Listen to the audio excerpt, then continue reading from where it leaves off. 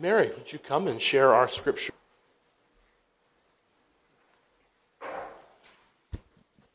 Good morning.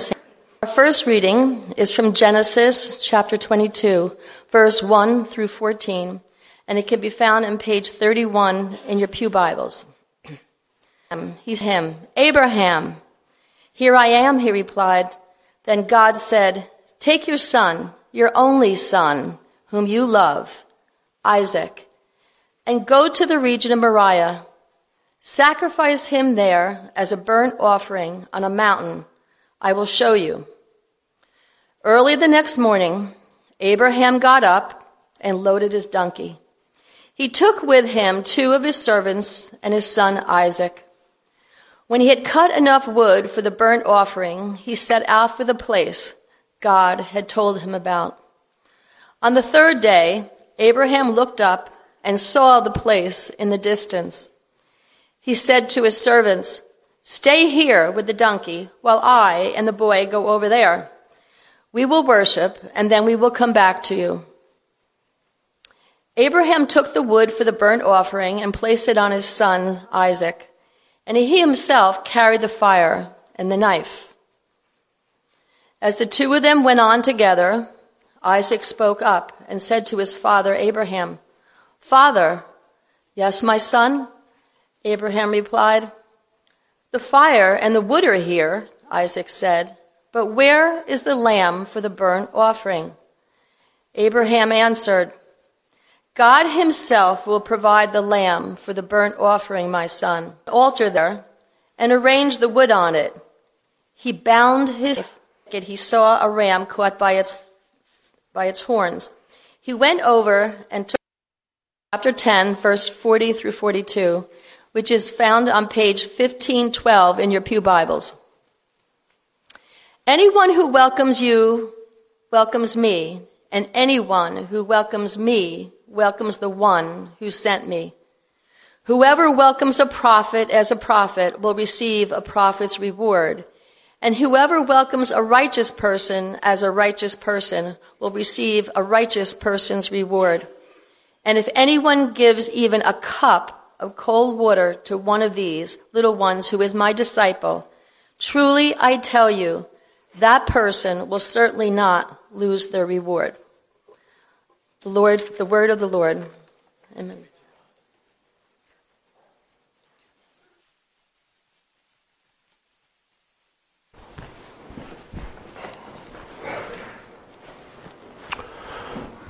Let us pray together.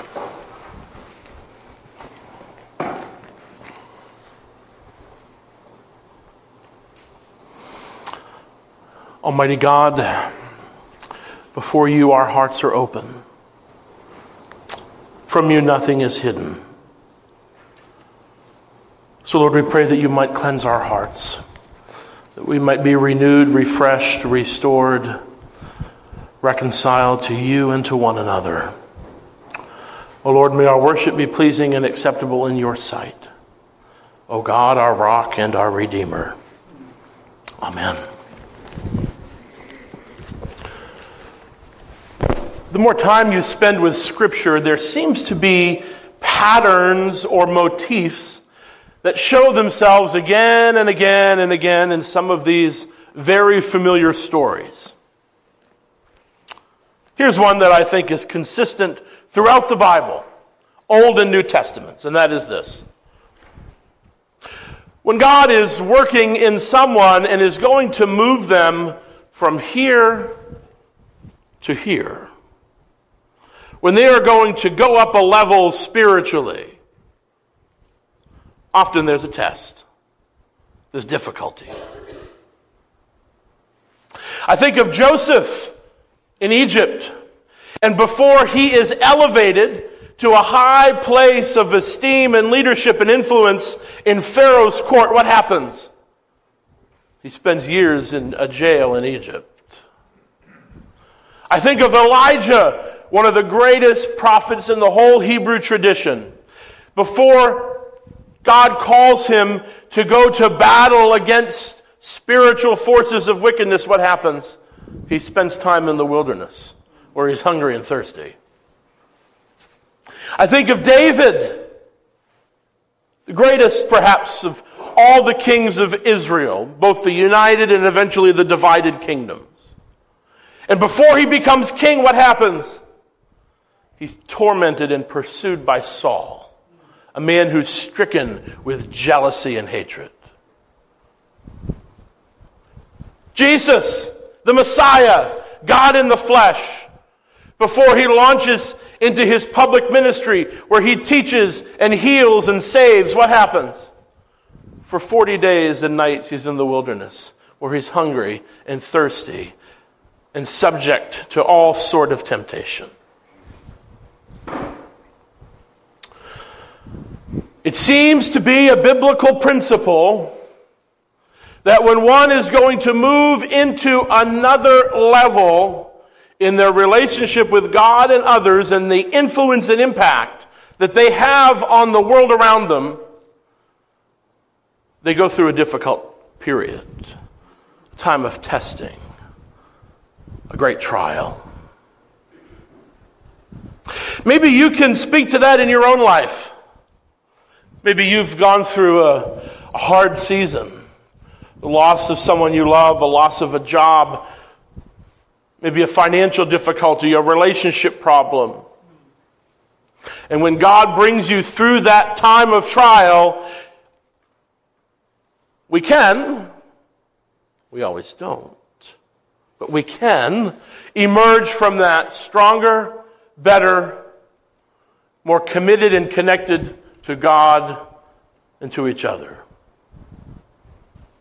There seems to be something about a time of difficulty that God can use to form the sorts of people that he's seeking to love and to serve him.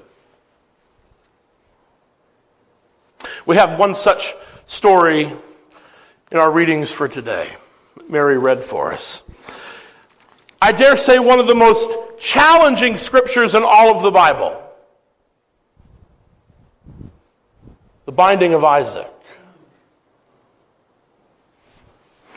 God calls to Abraham and he says, Abraham, you're going to sacrifice your son to me, the one you love. The promise, the one that Abraham had waited 25 years for. Recall, he's 75 when the word first comes to him that he's going to have an heir. And he's 100 when he's born. 25 years oscillating between trust and belief and doubt and ridicule and laughter. Abraham and Sarah eventually have Isaac. 25 years they waited. And now God says, I want you to take the promise and give it back to me. My. So what does Abraham do? He gathers the necessary things and he gets ready to do what God has asked him to do. Listen to these words again. Early the next morning, after Abraham receives this word from the Lord, he got up and loaded his donkey. He took with him 2 of his servants and his son Isaac. When he had cut enough wood for the burnt offering, he set out for the place God had told him about. On the 3rd day, Abraham looked up and saw the place in the distance. He said to his servant, stay here with the donkey while I and the boy go over there. We will worship, and then we'll come back.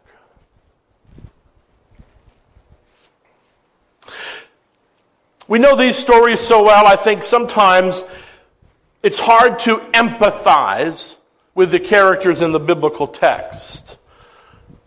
This is 4,000 years ago, in a different culture, in a different place, with different people who looked and acted and did things very different than what we do today. It can be so hard to empathize. The definition of empathy, or at least a good working definition for us, is to be able to put yourselves in the shoes and in the perspective of another human being. To be able to see and to experience life from their vantage point. So try that for just a moment. Put yourselves in the shoes of Abraham.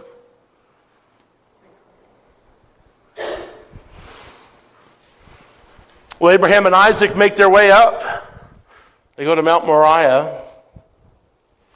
Abraham has made preparation, finds the place to offer a sacrifice to God, binds his son. And in the moment when he is about to follow through with the sacrifice, the angel of the Lord comes. And listen to what the angel of the Lord says. Abraham, Abraham. Now here's a little clue about things in the Old Testament. When the angel of the Lord or God's messenger comes and repeats someone's name twice, that means, this is important, this is big, stop, hold on. It's not just Abraham. Abraham, Abraham. And he stops. And the messenger says, do not lay a hand on the boy. Now I know that you fear God because you have not withheld from me your son, your only son. How can the messenger say that God now knows something?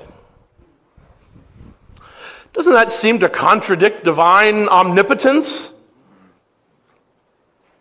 The messenger says that God now knows that you love him. 5 minutes before, did God not know that?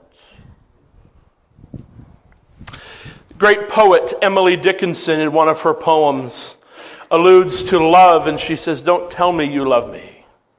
Show me. Don't tell me you love me. Show me. You see, in this moment, something happens with Abraham's devotion and trust and love to Yahweh, to God. It moves from one realm into another realm. It moves from spoken into experiential. Now, at a gut level, it is known that Abraham loves God. Did God know before that Abraham loved him? Yes. Did God, who is all-knowing and all-powerful, who stands outside of the constraints of time and space and the physical world, know what was going to happen? Yes. But now, it's been experienced. It's been felt. In the moment where Abraham is asked to do the unthinkable, to give back to God this promise that had been given to him, that he had waited for 25 years for. The one through whom God said all the nations of the earth will be blessed. And in that moment of trust and confidence, it goes beyond just words to experience. You see, friends, that's often where things change with us. With our relationships with other people and our relationships with God. See, God wants to move us beyond just the realm of saying that we love him. Saying nice, wonderful things about God. Coming to church and singing hymns and reading scripture and then going on about our lives as if nothing else has changed. Those are not the sort of followers that God wants. You know what God wants? People who are willing to put it all on the line. People who are willing to move out of the realm of talk into experience, into action, into real felt love. Those are the sorts of people that God is seeking. Then and now. And over again in Scripture, perhaps most clearly here in Genesis 22, a time of difficulty can move us from just words to action. How can Abraham do this with such confidence? I mean, if you read the text carefully, he doesn't seem to equivocate at all. God says, go do this, take your son, and then early the next morning, Abraham gets up and gets ready to go do it. How could he do that? You know, there's a couple passages in the New Testament where Jesus himself, God in the flesh, talks about Abraham. One is in conversation with the Pharisees. And what does Jesus say? Before Abraham was, tell him, I am sent you. I am. It's a difficult couple of words in Hebrew to translate, but it means the God who has been, is, and will be. A God in eternity. I am sent you. Jesus also says something else. In talking to the religious leaders, there's a section in the Gospels where Jesus says, Abraham saw my day. I day. What does that mean?